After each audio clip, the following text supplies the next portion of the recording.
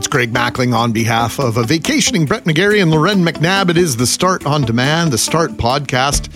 And today we're going to dig a little bit deeper into the situation behind doctors' shortages. What's the issue? Is there something we're missing?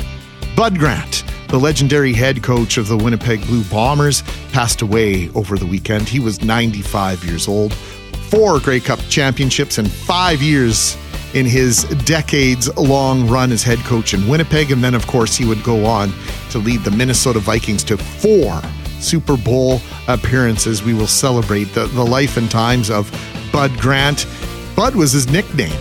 We tell you why and how he got that nickname, and we'll talk nicknames this morning. It is the Start Podcast. Let's get right down to business.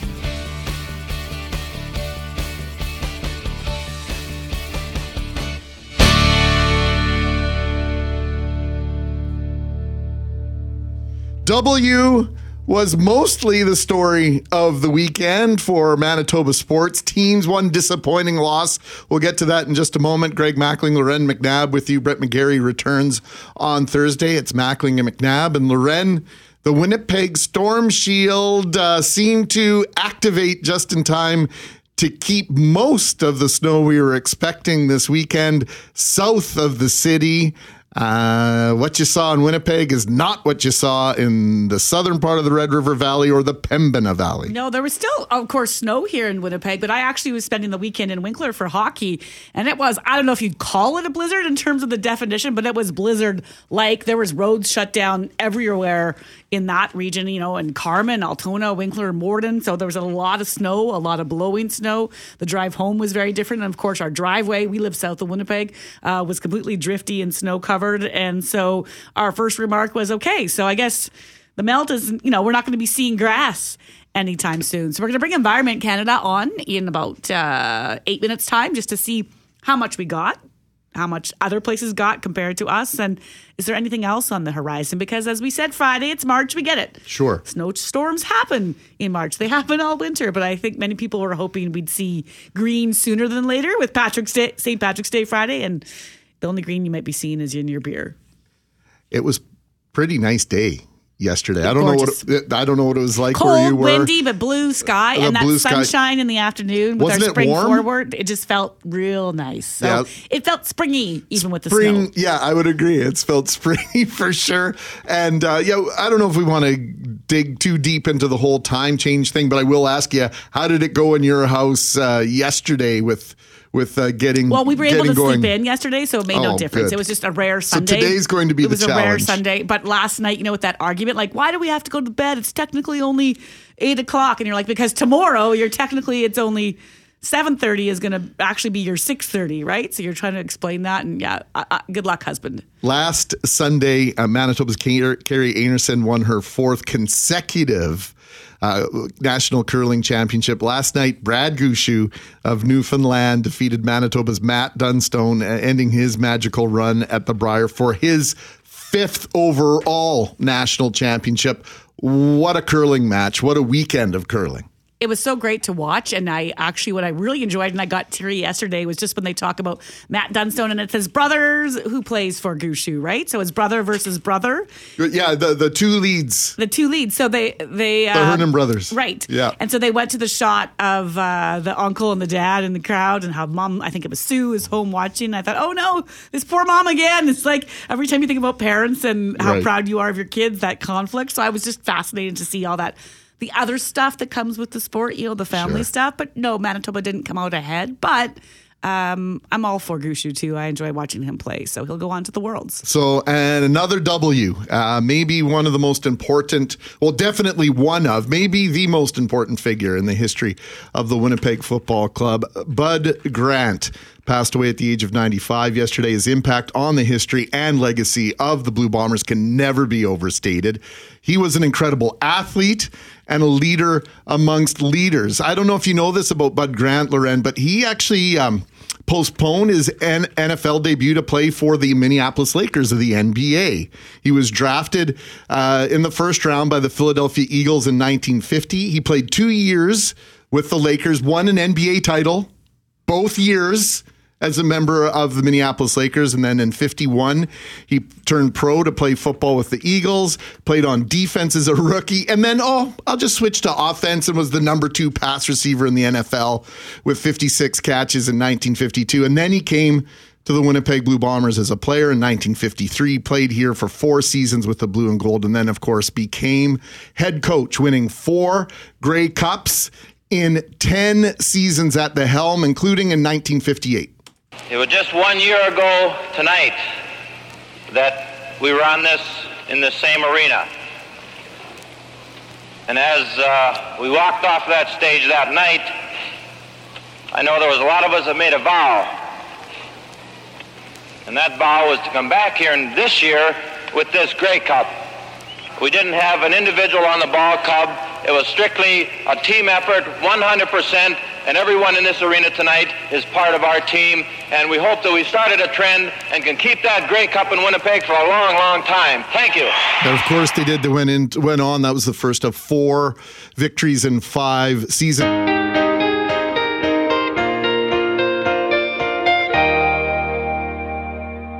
It's Mackling and McNabb. McGarry returns on Thursday.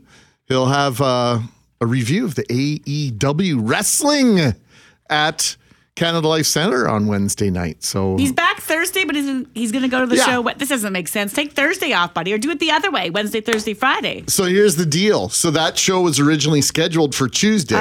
So he booked these days off well in advance. Oh, he should have just and then they switched moved them. it to Wednesday. I had this discussion with him. Exact same conversation with Brett on Friday.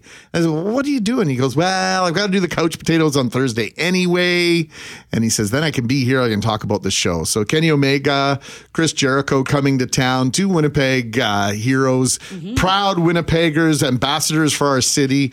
And so it's going to be a big night for wrestling fans here in Winnipeg on Has it been Wednesday a while night. since a show has been here, too? I'm trying to think of the last time a big one like this was here. I'm going to defer to our house expert. I don't know the last time. I think the WWE just did one last fall, but that was the first one in like a decade or more.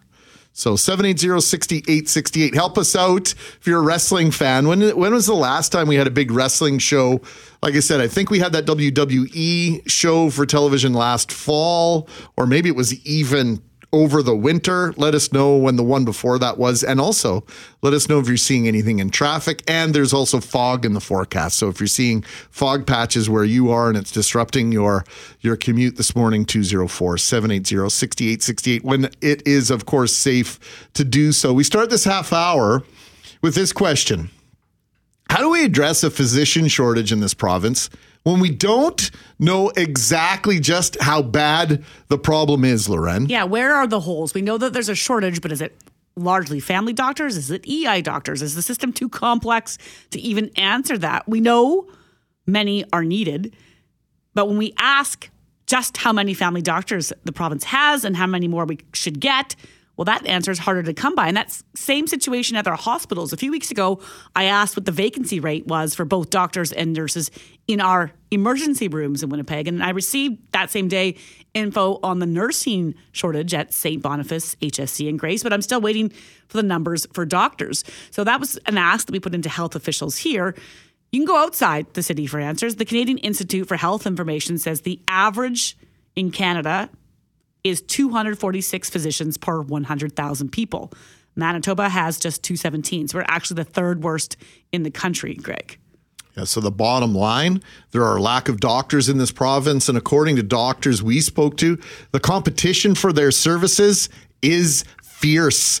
It's not just about dollars and cents, but going to a place where they feel they have the resources to give patients the care they feel patients deserve. Yeah, we're talking about patient safety. We have been for a while now, and it's not just the patients that need to have the right care, Greg. It's the doctors need to feel safe in their workspace and the nurses, right? That they have the system behind them so they can make the right choices. And that's why doctors told me that they're speaking about the situation at Grace Hospital. We first shared this with you on Friday about a group of doctors who sent a letter to the health minister outlining their concerns. I spent this past week talking to several doctors, 3 who rotate through Grace Hospital, and they say the situation is so concerning that some staff do not want to take shifts at Grace and aren't. They're not obligated to, and so we might have a situation where if this continues, they won't.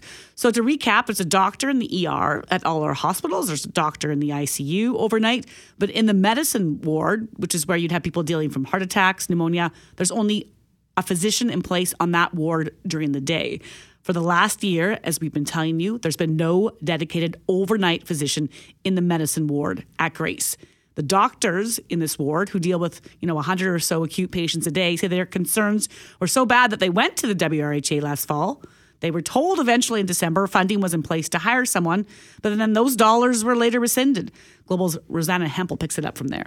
According to the letter, a temporary solution that was in place this winter isn't working. It means that a doctor is being pulled from the ICU to rapidly respond to patients on the medicine ward. The letter expresses concern over the model, which is, quote, not set up to catch and prevent clinical deterioration prior to requiring ICU care. The physicians say they've asked the WRHA to provide enough funding to hire an overnight specialized doctor, a position the Health Sciences Center in St. Boniface Hospital already have.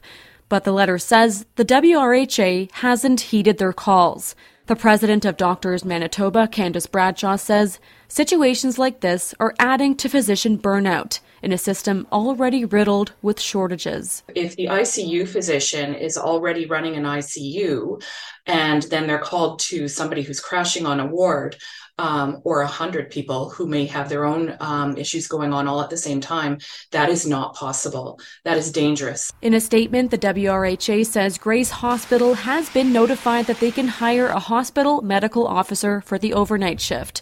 The spokesperson didn't say when the doctor would be in place, only that recruitment would start soon. Rosanna Hempel, Global News. So the health authority did respond saying, yep, you can go ahead and hire someone. There's a doctor or position in place. But as I said, have spoken to several doctors who work there. I spoke to one yesterday who rotates through Grace, St. B, and HSC. He asked his name not be used, but he told me that this offer that just came in from the WRHA to finally fund an overnight position is not a solution because, according to him, the amount being offered is far lower than what a doctor would make at another hospital, and that money inside, staff are increasingly stressed about working on the medicine ward at Grace. Here's what he said. He said, quote, most of us spend 70 to 80 hours a week in the hospital, and then overnight you're woken up because patients have issues. We're working on less sleep, and a lot of the junior faculty are afraid to leave the hospital because they know once they leave, there's no one there to support the nursing staff overnight. He added, if I work at HSC, I can work several weeks in a row. Grace, by the end of 1 week, you're ready to find someone else to work. 2 weeks is a big stretch. It's difficult, both mentally and emotionally. It takes days to recover from a shift at Grace. And then he added, Greg, that nurses are afraid to come to work at night. And so we're just talking about a situation. It's one person, one position, right, but just the feeling that's like leaving. And then I said to him, well, if you're worried about a reputation of this hospital for Grace, what about how patients are supposed to feel? And he's like, well, that's why we're speaking out. We're not doing this to set alarm into anyone. We're doing the best care we possibly can. We're just saying patient safety, patient care has been and will continue to be compromised. And we felt we had no choice but to speak out. Now, this just didn't start last month. This has been going on for a year. I'm puzzled by the fact that there would be a difference in pay between the different hospitals since they're working in the same system, the same region of and health authority. And to clarify, we're working to get more information from the WRHA, but this is according to this person's understanding. So that would be one of my curiosities. And the other thing that I think we have to keep in mind, at least for myself, I know so many people that are so dedicated to their craft that the last thing they want to do is to speak out and to say and put a spotlight on themselves and say, hey, we're not doing things the way we want them to. People who are doctors, who are nurses, so many people who are, electricians and people who are plowing our roads over the weekend. They're very dedicated to their work. And so they just do whatever it takes to get the job done. But there becomes a point in time where you're being taken advantage of. And we've all been in those situations, perhaps in our job before. This is in a situation where it's extremely important to feel you have the resources, right? Someone who's taking care of your health. You do not want to hear that they don't feel like that someone has your back. But I think we can all relate to being in a job at some point in our life where you feel like you're stretched so thin that mistakes will be made. And I'm talking mistakes in a restaurant where the order doesn't go through, or you burn the toast, or you forget to deliver the pizza. Not a great thing, but it's not life or death. It's not life or death, but I was the type, when I served tables, I was the type of guy, I would wake up sort of in the middle of the night and I go, remember, oh my order. God, I forgot to take water to table 95. Yes, I didn't get their margarita. And that's just minor. It's still your stress. It's whatever your world is, that's your stress. But imagine when it's life or death. That's right. And it just goes to amplify and to highlight a little bit of an analogy of, we all know people, and you're probably one of them, listener, this morning, who's dedicated to their work and do what it takes to get the job done. But when you're doing it with one hand tied behind your back and the safety of those you're trying to serve is compromised, you have to speak up. One of the other issues, and we're going to take a break here right away, Jeff, but one of the other issues has to do with recruitment, retainment, and then training new doctors. Our listener, Bob, this morning saying, my daughter applied to med school twice with a 4.25 GPA and was not accepted. And there are questions about maybe having more spaces in universities. In the next hour at 7:37, we're going to visit with an association that works with doctors who are trained outside of Canada. Doctors who might have left because they couldn't get into schools here, go to other schools in Australia, England, the States, get good training, and then struggle to find jobs when they say, hey, I would like to come back. I'd like to come home.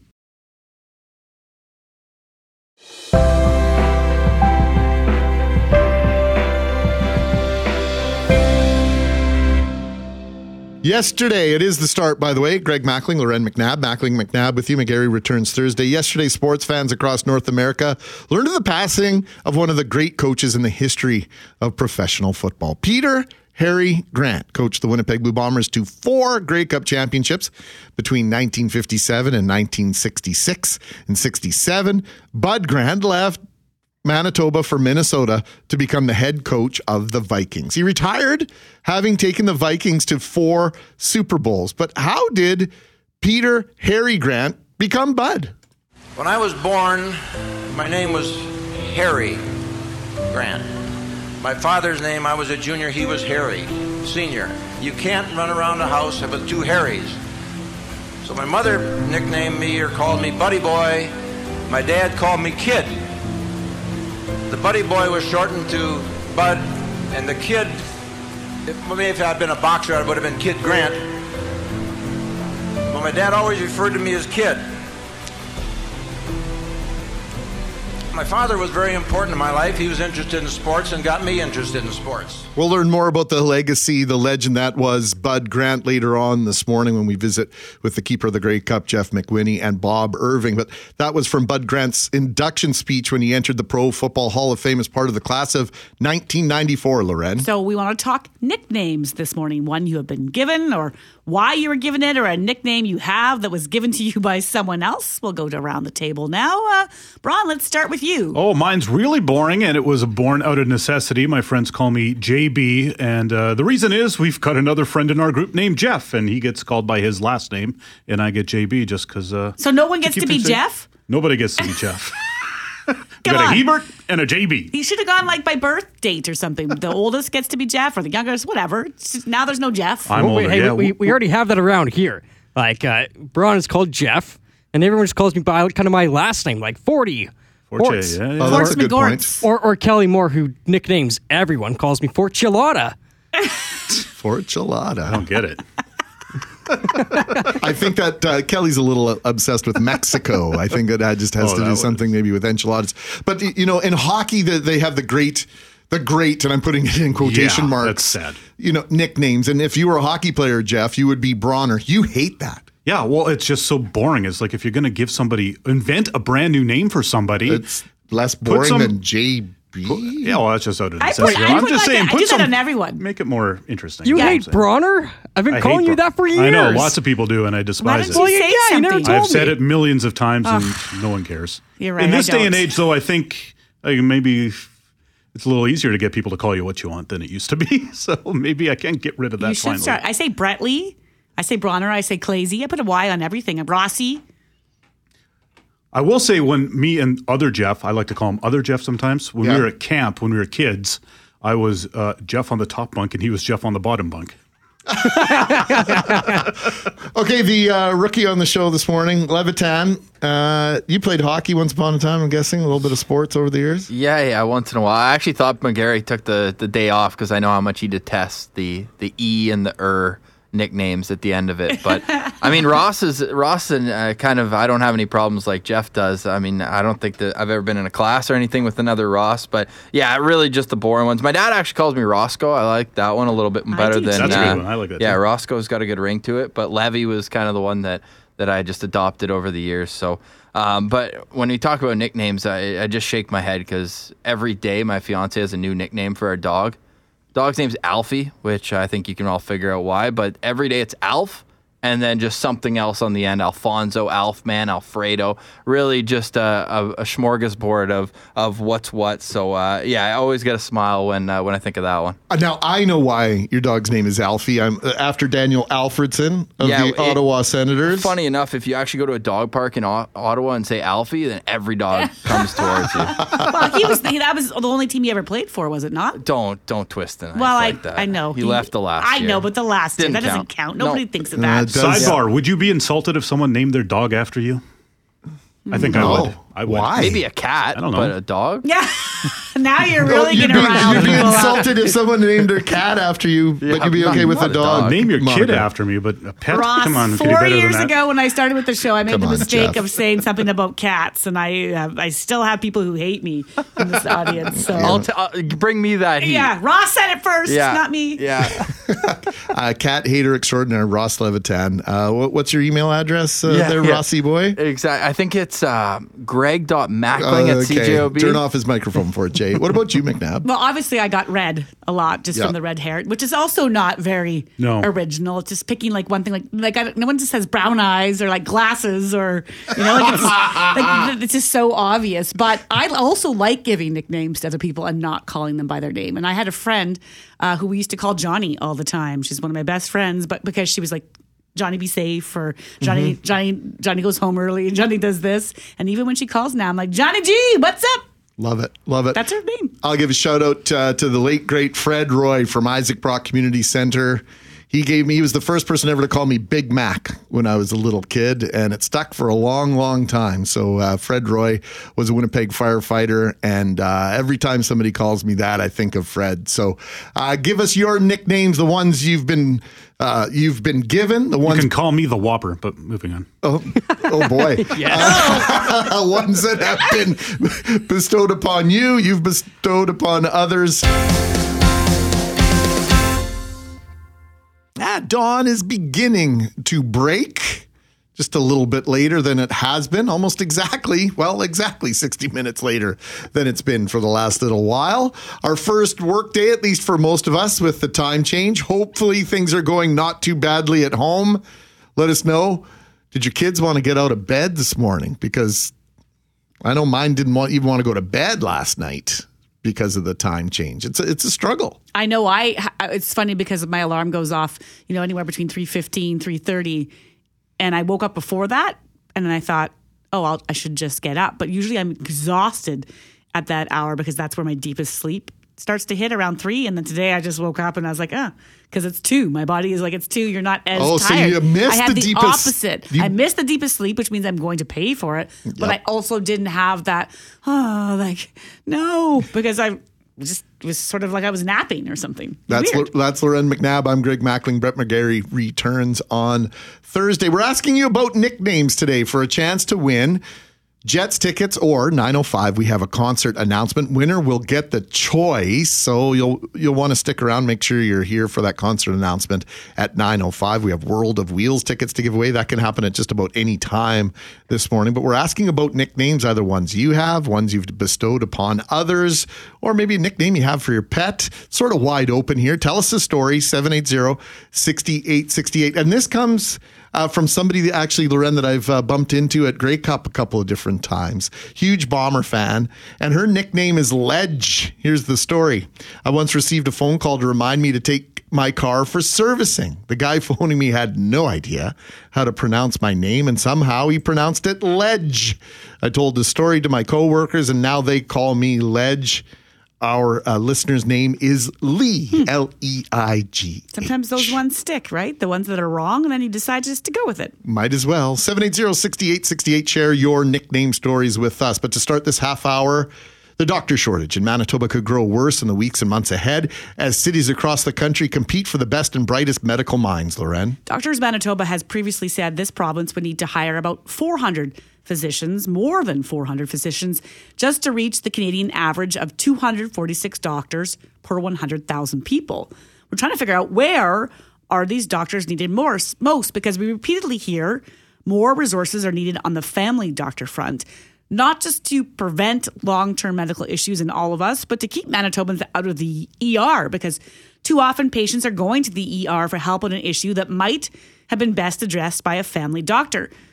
But the question we've asked before is how many Manitobans are looking for a family doctor? Our colleague over at Global News Morning, Gabrielle Marchand, went to each health authority for the answer and then to the province. And the answer appears to be there is no answer, no specific number, with a provincial spokesperson eventually citing national data from the Canadian Institute for Health Information that shows 15% of Manitobans don't have a regular health care provider. That doesn't tell us how many are needed, Greg, just that the fact that 15% of us don't have one. And so we're trying to sort out, where do we start plugging the holes? And it certainly doesn't tell us how many are needed and specifically where in the province they're needed. So that's part of our question. How do we fix a problem when we don't know how bad it is, and where can we turn for help? Rosemary Pawliuk is the president and Society of Canadians who study medicine abroad and joins us now. Good morning, Rosemary.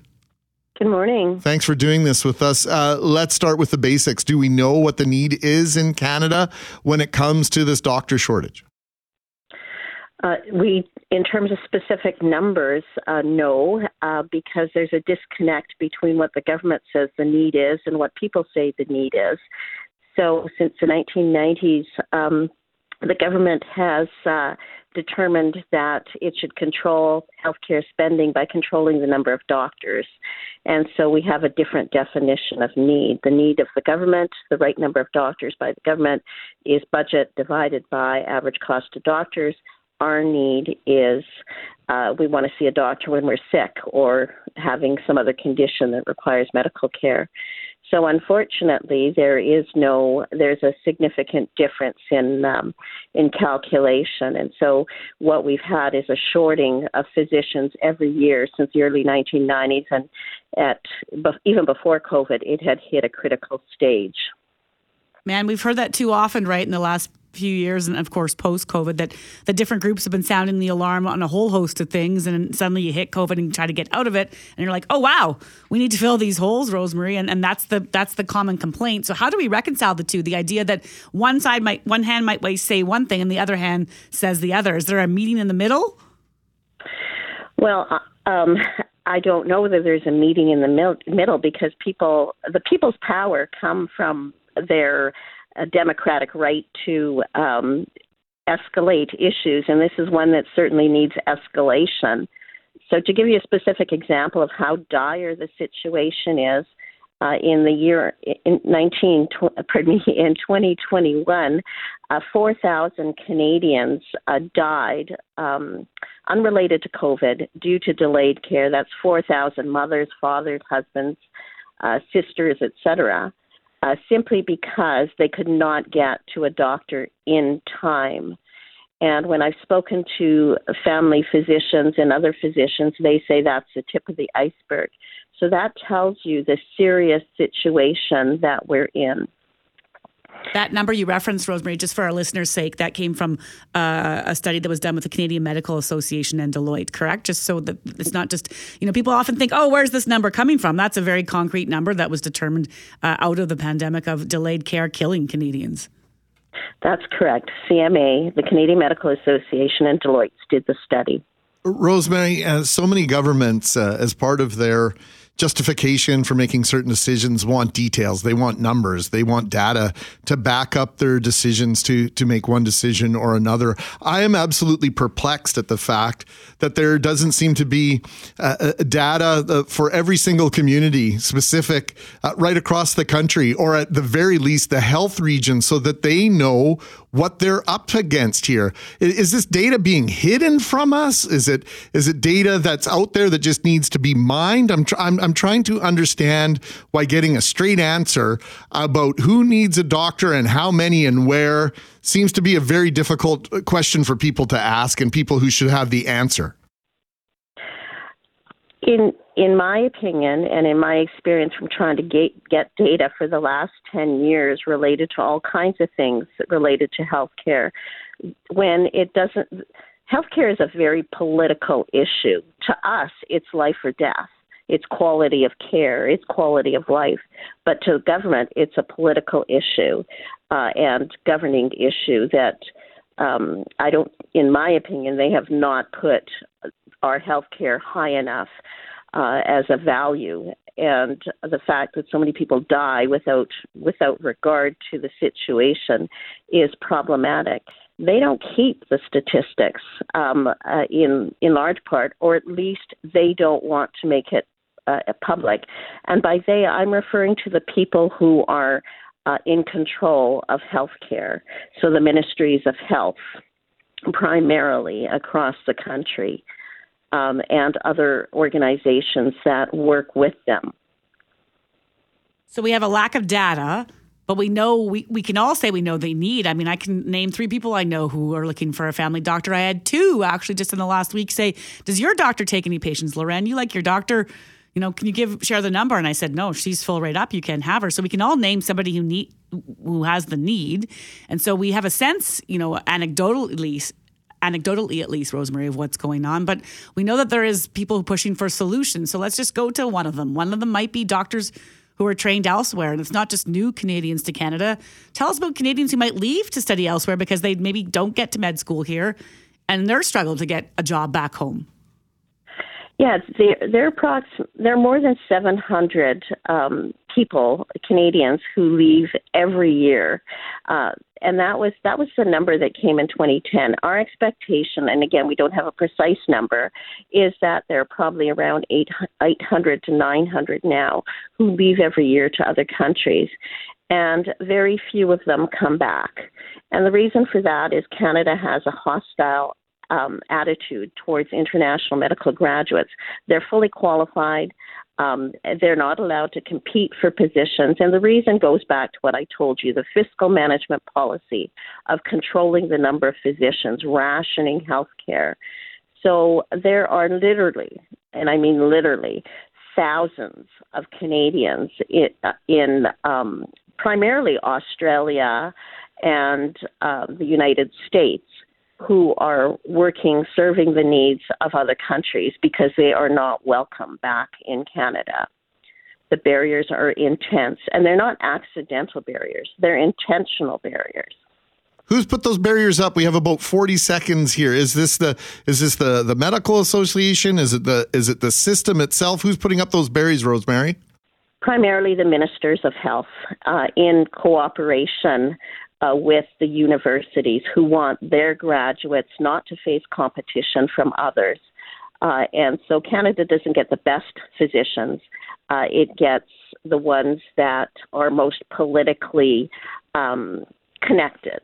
We appreciate you answering our questions. You've created some others for us to ask throughout the day and the weeks ahead. Thank you very much, Rosemary.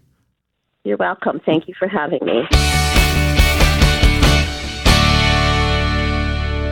Mackling and McNabb with you. McGarry returns on Thursday. The cult is not coming to Winnipeg, at least not that I know of anytime soon, but we do have a big concert announcement coming up for you in just under a half hour's time, just after Global News with Jeff Braun at 9 o'clock. We have tickets to give away to that show or tickets to see the Winnipeg Jets in action against the Arizona Coyotes. That's coming up March 21st at Canada Life Centre. And that's where we start this half hour, is talking Jets. It was quite the weekend for the Jets, Loren McNabb. Yeah, so it's just 2 games, but in other respects, Greg, not just 2 games, right? Because there was 2 for 2 in the state of Florida. 4 critical points for the Jets as they work to solidify a playoff position in the Western Conference. And yes, the home team is not out of the woods yet. They face 2 of the top teams in the league this week in Carolina to face the Hurricanes tomorrow night. And then they're going to come home to the league-leading Bruins on Thursday at Canada Life Centre. So, big week. It is a big week. Co-host of Jets at Noon and host of the Jim Toth Show joins us now. Jimmy, good morning. Good morning to you both. And I love the cult. I once said on Jets at Noon that CJOB needs more cult. And Cam Poitras responded with, I don't think that's ever been said on CJOB. Probably not, but it's not an untrue statement. I saw the cult just once at the old Winnipeg Arena, and the opening act was Guns N' Roses. Oh, see, I could have a conversation about GNR, but I got nothing to add to a cult conversation. Oh, Loren, a whole new world's about to open for you if you go down the cult pipeline. It's outstanding stuff. I'm not taking that turn today. Not taking that Winnipeg was out already. Winnipeg Enterprises, the group that owned the Winnipeg Arena, were famous for making sure that nobody stood at concerts. And Ian Asprey, the lead singer of the cult, comes out, sings a couple songs, following a GNR set that was interesting, put it that way. And about 3 songs in, he says, I'm not singing another song until everybody stands up. And everybody looked at each other. We're not supposed to stand up. This was a policy at the rink? Oh, yeah. They hated people standing up. They had these orange chairs on the floor. They wouldn't let you stand on the chairs. You'd have floor seats and you'd be sitting? Let's not get into it. The point is this. The cult, outstanding in concert. I haven't seen them in a long, long time, Jim, but the next time they come to Winnipeg, you and I, we're going together. The love removal machine will change your life if you give it a chance. I'm not giving it a chance. I'm going to give this Jets team a chance, though, after this weekend. I'm trying to set this conversation back on track. All right, you put it back. Let's go on track. Okay, let's talk Josh Morrissey. We're usually talking about Josh for different reasons, Jim. Morrissey left the game in the second period of the game in Sunrise versus the Panthers Saturday night. He was out of the lineup again last night. And on top of that, the Jets played both games this weekend without Pierre-Luc Dubois, period, dot.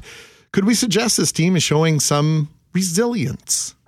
I would say so, and that's been this team's MO, and I can't explain it. They played some really good survival hockey when they had 7 regulars out of the lineup, and they kept their head above water and won some games. And then when all the healthy bodies got back into the lineup, that's when they sort of got away from the system that Rick Bowness implemented during training camp that had them find success. So, you know, the way it was going, they weren't playing well. They'd only had 2 wins in over 10 games.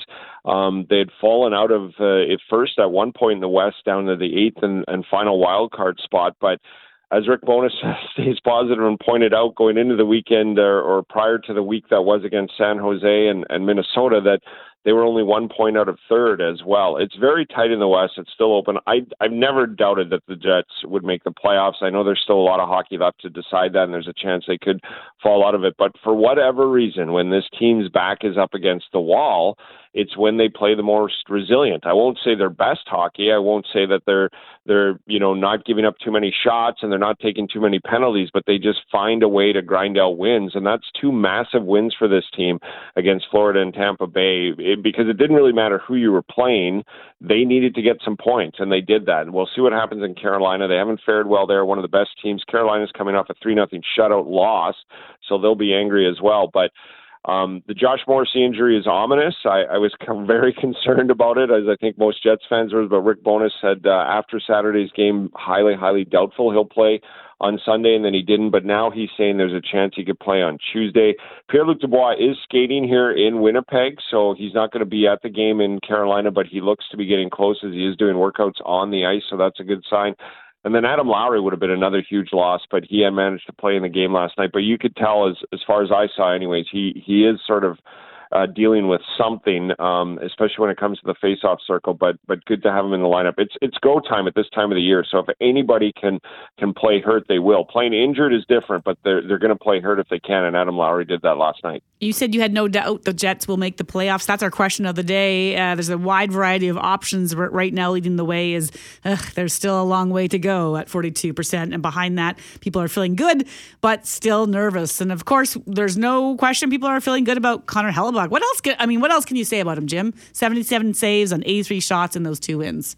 Well, there's not much else to say. I look, he had his worst struggles of the season, the past 5 games. He's never given up 19 goals in 4 games in his entire career, including when he was called up at the start of his NHL career for 26 games in season. So you can't say enough about him. And I know a lot of people say, well, this isn't sustainable hockey, but it is when you talk to other NHL coaches, including former Jets coach, saying, this is a Stanley Cup contending team. It's a playoff team. They have the skill, they have the defense, and they have one of the best goalies in the world. And when you have that, you always have a chance. Now, you don't want to rely on Connor Hellebuyck every single night. But look, I think Wayne Gretzky once said about Grant Fuhr, you guys know he's on the team when Grant Fuhr would bail them out for a game or two. Connor Hellebuyck is going to win you 12 to 14 games a year. That's how good he is, and that's okay in my mind. That's why you want a goalie to be that good. So he's back in form when they needed him most, much like the team. The team goes up and down. Connor Hellebuyck had the worst part of a 4 or 5 game stretch in his career, but then he turned around with back-to-back unbelievable performances. And the third periods alone, like last night, was just why you love having him on the team, and he is that good. I can't say anything more about him. He is what he is, and even when he was struggling those 4 or 5 games, the best part about Connor Hellebuyck is his positivity. I don't think he still believes he's ever had a bad game in his career. So you just have to ask him. But look, all the pieces are there, and they're too good of a team to not make the playoffs with what we've seen. I understand the struggles. I've been watching them like everybody else. But to me, it's kind of like when they lost to San Jose and Minnesota last week. It's not a bad hockey team. If they play good hockey, they will find success. They're their own worst enemies, Owen, and they were doing it again last night. They were shooting themselves in the foot, but they could have had that game 4-1 very easily until they make their own mistakes. If they play some pretty well mistake-free hockey, they'll be fine, in my opinion. Yeah, the power play starting to get going a little bit here too. That wasn't going to struggle as much as it had been. I know people were waiting for it to stop struggling as I was looking at it, wondering about it, but again, it just comes back around to it's a long season. It's 82 games. I'm well aware when they don't play well. I'm well aware when they make mistakes. They're just too good of a team, in my opinion, to not make the playoffs again under the system. And the power play is too skilled to not get out of it. I was wondering how long it was going to take, like everybody else. Sure. But it seems to be coming around. There's too much talent on it for it not to work. Richard, our listener saying when all the pieces are in place, it feels like the Jets are lackluster. It feels like when they're missing a few pieces, there's a bit of urgency in the way they play. I would agree with you on that, Richard. And maybe to exhibit that fact, I would have loved for the Jets to have acquired Jacob Chychrun. I think along with a lot of Jets fans, especially with this injury to Morrissey now, depending on how serious it is, he would have been a great player in addition, or maybe as a sort of substitute for Morrissey when he can't play. But Nino Niederreiter has a 6-game point streak, 3 goals, 3 assists since joining the team. And Vladislav Nemestikov had a 3-point game on Saturday and looks comfortable with the Jets. Both players making a difference. Maybe these weren't horrible trade line acquisitions after all, Jim. Well, I never thought they were horrible because they were both players of what the team needed. Nemestikov brings in some grit, and that's what I didn't know about him. I know he's been around for a long time. I know he's a former first-round pick, but when first-round picks last that long but don't put up points, it makes me wonder why they're still in the league. And when I watch him play that first game against Edmonton live, that's why. He does everything well, and he can score, but he's smart. He never turns the puck over. He's physical, he's agitative, and he's a grinder. And I thought that's what this team needs more, is a little bit more grindiness, go to the net. And then Nino Niederreiter is like a most wanted ad you'd put up for what does the Jets need the most. It would be a picture of Nino Niederreiter, a guy that goes to the net and is physical and makes things happen in front of it, doesn't get shoved around. Rick Bowness has been saying since day one, we've got to go to the net, we've got to get some traffic there, and we've got to get shots there. And Niederreiter, I think he must be just as welcomed here as the Jets want him here and have welcomed him, because he's finding a new gear. He's putting up points on an almost point-per-game basis because that's what they need from him, is what his game brings to it. So I don't want to sit here and go, these were blockbuster trades, because they weren't, but I think what's being lost in the conversation of no big name being acquired here by Kevin Cheveldayoff is the fact that he went out and got 2 pieces of exactly what his team was lacking, and they've been filling in that way. They now combined in the 11 games played have 11 points between the two of them. And that's always welcome, too. They needed traffic in the net. They needed some grittiness. They needed some hockey smarts and some guys that would add some depth and round out that bottom six with Nemestikov.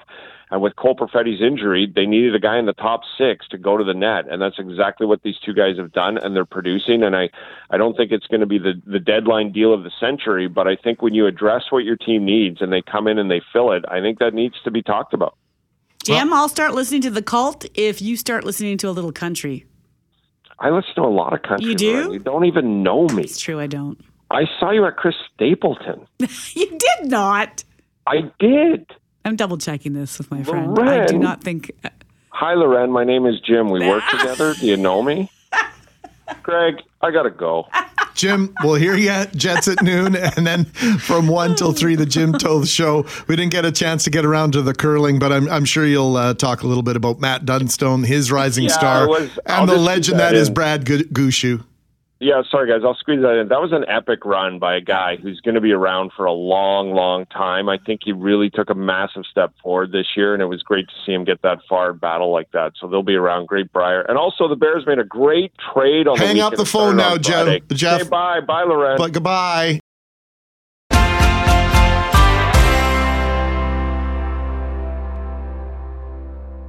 For my 35th birthday, I ordered my own cake for the party, spelled out Julia, Julia. Not an unusual name. However, when my husband picked it up, it said Juna, Juna. My nickname is now Juna. I wonder how many people named Julia since the wedding singer. Julia Gulia? Julia Gulia. You're going to name a guy named Gulia and your first name's Julia? Yeah. Not good. So we have tickets to give away, and it's winner's choice.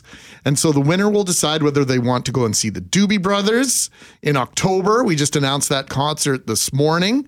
Or would you like to see the Winnipeg Jets play the Phoenix? There I did it. Arizona Coyotes coming up March 24th at Canada Life Center. Janice says, these are a couple of our runners up here, Loren. Janice says, I have a few different nicknames. My old boss called me Sweet Pea for the longest time after a customer had called me that. My friend's dad thought he was saying squeaky, so my nickname changed to Squeaky, which my friend's dad still calls me over 20 years later. Then one day at work, someone faxed Jennifer. Well, my name is Janice.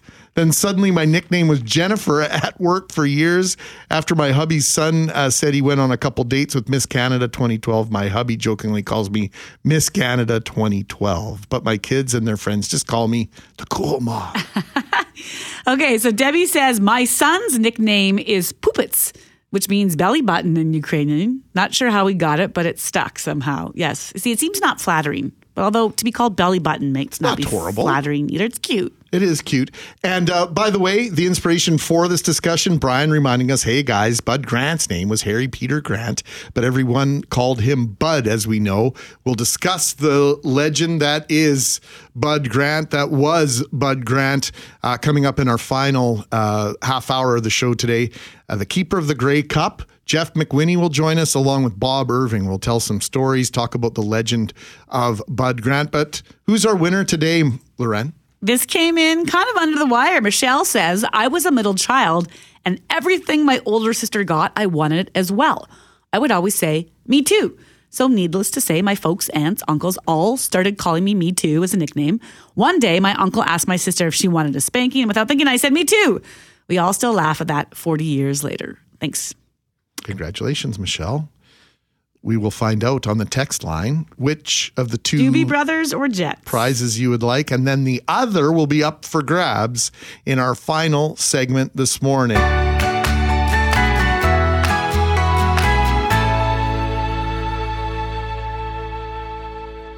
Mackling and McNabb with you. McGarry returns on Thursday. We want to jump into this next segment because it'll be impossible to have enough time with either one of these two storytellers. Bud Grant, legendary head coach of the Winnipeg Football Club, yesterday passed away at age 95. His impact on the history and legacy of the Blue Bombers can never be overstated. He was an incredible athlete and a leader amongst leaders, Loren. So Bud Grant was a first-round draft choice of the Philadelphia Eagles in 1950. He postponed his NFL debut to play for the Minneapolis Lakers of the NBA. So he played 2 years with the Lakers, who won the NBA title each year. And then in 1951, Bud turned to pro football with the Eagles. He played on defense as a rookie and then became the number 2 pass receiver in the NFL with 56 catches in 1952. He then came to the Winnipeg Blue Bombers in 53. He played 4 seasons with the Blue and Gold and then became head coach, winning 4 Grey Cups in 10 seasons at the helm, including in 1958. It was just 1 year ago tonight that we were in this same arena. And as we walked off that stage that night, I know there was a lot of us that made a vow. And that vow was to come back here this year with this Grey Cup. We didn't have an individual on the ball club. It was strictly a team effort, 100%, and everyone in this arena tonight is part of our team, and we hope that we started a trend and can keep that Grey Cup in Winnipeg for a long, long time. Thank you. That clip is from a celebration before over 10,000 fans in a jam-packed Winnipeg arena following the team's first of 4 Grey Cups in 5 seasons with Bud Grant at the helm. Bob Irving was the longtime voice of the Winnipeg Blue Bombers, of course, long after Grant left Winnipeg for the NFL. Good morning, Bob. Good morning, Greg and Lauren. And of course, with us, Jeff McWhinney, keeper of the Grey Cup. How's it going, Jeff? It was going real well. Good morning, everyone. We appreciate you joining us, gentlemen. Bob, let's start with you. What should Blue Bomber fans of any vintage know about Bud Grant? Well, first of all, I guess that he was a winner. He's an iconic figure. I think we use the word iconic maybe a little bit too much, but in the case of Bud Grant, he certainly qualifies as far as Bomber fans are concerned. When I was thinking about it, I met Bud many times and interviewed him many times. Of course, I arrived here after he was coaching here, but he had an aura about him. When he one of those guys, when he walked into a room, you know, all eyes were on him, and he was a natural-born leader. But there was just an aura about him when you were around him, and it was really kind of cool. I found when I first met him and interviewed him, he didn't suffer fools, I can tell you that. But once you sort of broke through that exterior of his, he was a very engaging and likable individual. I think the 2 things that stick out for me is how much he cherished his time in Winnipeg because he spoke about it often over the years. And then the other thing, and I've seen it on a number of occasions, and heard it on a number of occasions, was the enormous respect, admiration, and even love that his players had for Bud Grant. And there aren't a lot of coaches in pro sport who can say that they've had the kind of respect, I think, that Bud Grant had from his players here in Winnipeg. So, Jeff, your dad won the Grey Cup as a player in 1954, but let's go to 1958. What was his role in the Blue Bombers win then? Yeah, he was working side by side with Wayne Robinson, the assistant coach that came from Iowa, and Dad was the scout. And it was the first year the CFL had become our institution after it became the CFC, and you know the number of things that had been prior to or just after 1909. So 1958 was a big year. Going up against Ralph Sazio, they had a problem in 1957, and Winnipeg unfortunately lost that 57 game. And Sazio and Trimble were notorious in the locker room of Winnipeg. There was not a whole lot of love lost there, and that scouting report was a big deal. They had to really dissect the Ticats, and with Bud Grant, with Wayne Robinson, you know, he had Johnny Michaels and my dad. They pulled this together, and arguably, tactically, they ripped up the Hamilton Tiger Cats in 1958.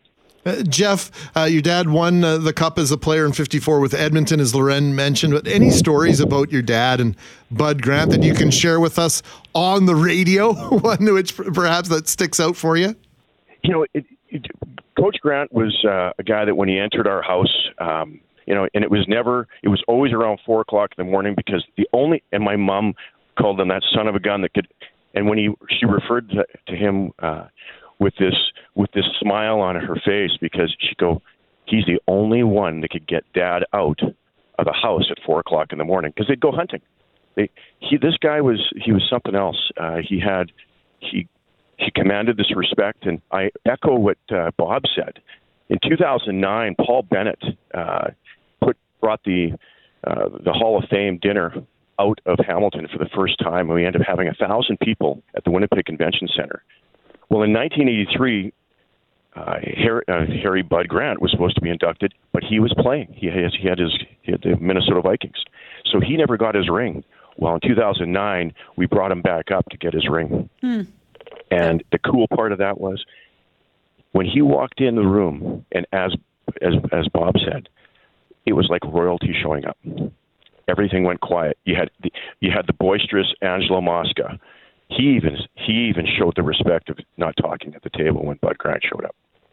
Bob, you referenced the idea that Bud Grant didn't suffer fools, and so I get that he had that aura about him, but does that mean there was ever a dressing down from him to reporters or players? Because that says to me there was some frank talk once in a while. Well, I know he used to spar with Jack Matheson of the Winnipeg Tribune, who covered the Blue Bombers for many years, because Matty and Cactus Jack Wells told me many stories about their sort of discussions with Bud Grant. But he had respect for them, But if he didn't like what they wrote or said, he would certainly tell them. And I know Matty, he had a world of respect for Bud Grant, and I don't think he ever questioned Bud's tactics, but they locked horns a time or two. But, again, he was one of those guys that everybody just kind of held up on a pedestal because of the success he had, but because of the way he carried himself. He was just a class individual. He had dignity just coming out of his pores, and it was hard to not respect. And if you were a player for Bud Grant, not to, follow him even blindly, because you knew he was taking you in the right direction, and he knew it would be good for you if you followed his edicts. And so he's just a remarkable sports individual. He was called a sports genius by Nick Miller, one of the players who played for him. And again, I think all those Blue Bomber players from that heyday in the 50s and 60s would echo those comments. He was just a remarkable guy, and his legacy here will never be forgotten, even now. And we're how many years after? We're talking 50 years after. Among Bomber fans, he is still seen as kind of the guy that all others will be measured against, and I don't think that will ever change. Yeah, I was by the University of Manitoba and IG Field yesterday, Bob, and took a moment to stop in and pay tribute to Coach Grant at the statue, which is outside the Bomber store. Even though I'm far too young to remember him as coach of the Blue Bombers, my dad certainly has told me stories, and I've heard stories over the years from yourself and from Jeff and others. There's just a reverence there. And I hope that never, ever goes away, because I know Bud Grant more as the head coach of the Minnesota Vikings. And so that connection, Jeff, was always so cool, especially when the Vikings were in their heyday. Yes, they went to 4 Super Bowls, didn't manage to win one of them, but they won 11 division titles under Bud Grant. The players weren't allowed to wear gloves. The legend of Bud Grant, transcended an international border. Did. You look at he was likely, I would refer to him as the Bo Jackson of the 1950s. And when you talk about the coaching aspect of it, he respected the National Football League and the Canadian Football League. In 1965, if we go back to the Win Bowl, Ray Boucher, who was refereeing, and he was a friend of my dad's, it was actually his last Grey Cup that he was going to do, did 93 games, and just before the game, they brought Raul Cezio, Bud Grant, and Ray Boucher to figure out what they were going to do with this wind. It was 30 to 60 miles an hour. And it's the first time and the only time they made a compromise where the Canadian Football League has a fair catch rule, a modified fair catch rule. And it's neat how these leagues are great and how he's impacted the league. Only him and Marv Levy have been able to see a Super Bowl Sunday and a Grey Cup Sunday. And it's pretty cool to have that about the Canadian Football League. Yeah, I think it's, Bob, the number 4 plays a role there, right? Levy 4 times with the Buffalo Bills, Bud Grant 4 times with the Vikings, and then, of course, 4 Grey Cup championships and 5 years as coach for Bud Grant here in Winnipeg. Can I add just one more thing, Greg and Loren? 2019, when the Bombers won the Grey Cup and ended their long Grey Cup drought, Bud Grant watched the game, was cheering for the Blue Bombers, and when it was over, he had commented he was so happy for the Bombers and their fans that they had ended this long drought. So imagine that. He's still engaged with the Winnipeg Blue Bombers just a few years ago and many years after he'd left here. And so he never lost his connection to Winnipeg. I know when we were down there covering the Jets, Russ Hobson and I for Global TV, and Russ wanted to see if Bud would talk to him. Sure, come on over, right? I mean, all those years later, it was just like, oh, you're from Winnipeg? Come on in, and he's quite a guy. Yeah, we had Bud on the air, or Mr. Grant, or Coach Grant on the air 10, 11 years ago to talk about his at least Minnesota famous garage sale that he would have every year and sell off some Blue Bombers paraphernalia every once in a while. An incredible story, a legend who I don't think will ever be forgotten in this part of the world. Bob Irving, thanks for your insight and sharing some stories about the late, great Bud Grant. My pleasure, you guys. And Jeff McWhinney, keeper of the cup, CFL historian. Thanks for bringing the personal side as well. Never mind your historical knowledge around Bud Grant, but the personal knowledge and the personal experiences, it means a lot. Well, I appreciate that. Stadiums in the NFL and stadiums in the CFL, their lights will be shining a little dimmer this season. Jeff McWhinney, Bob Irving, remembering the late, great Bud Grant.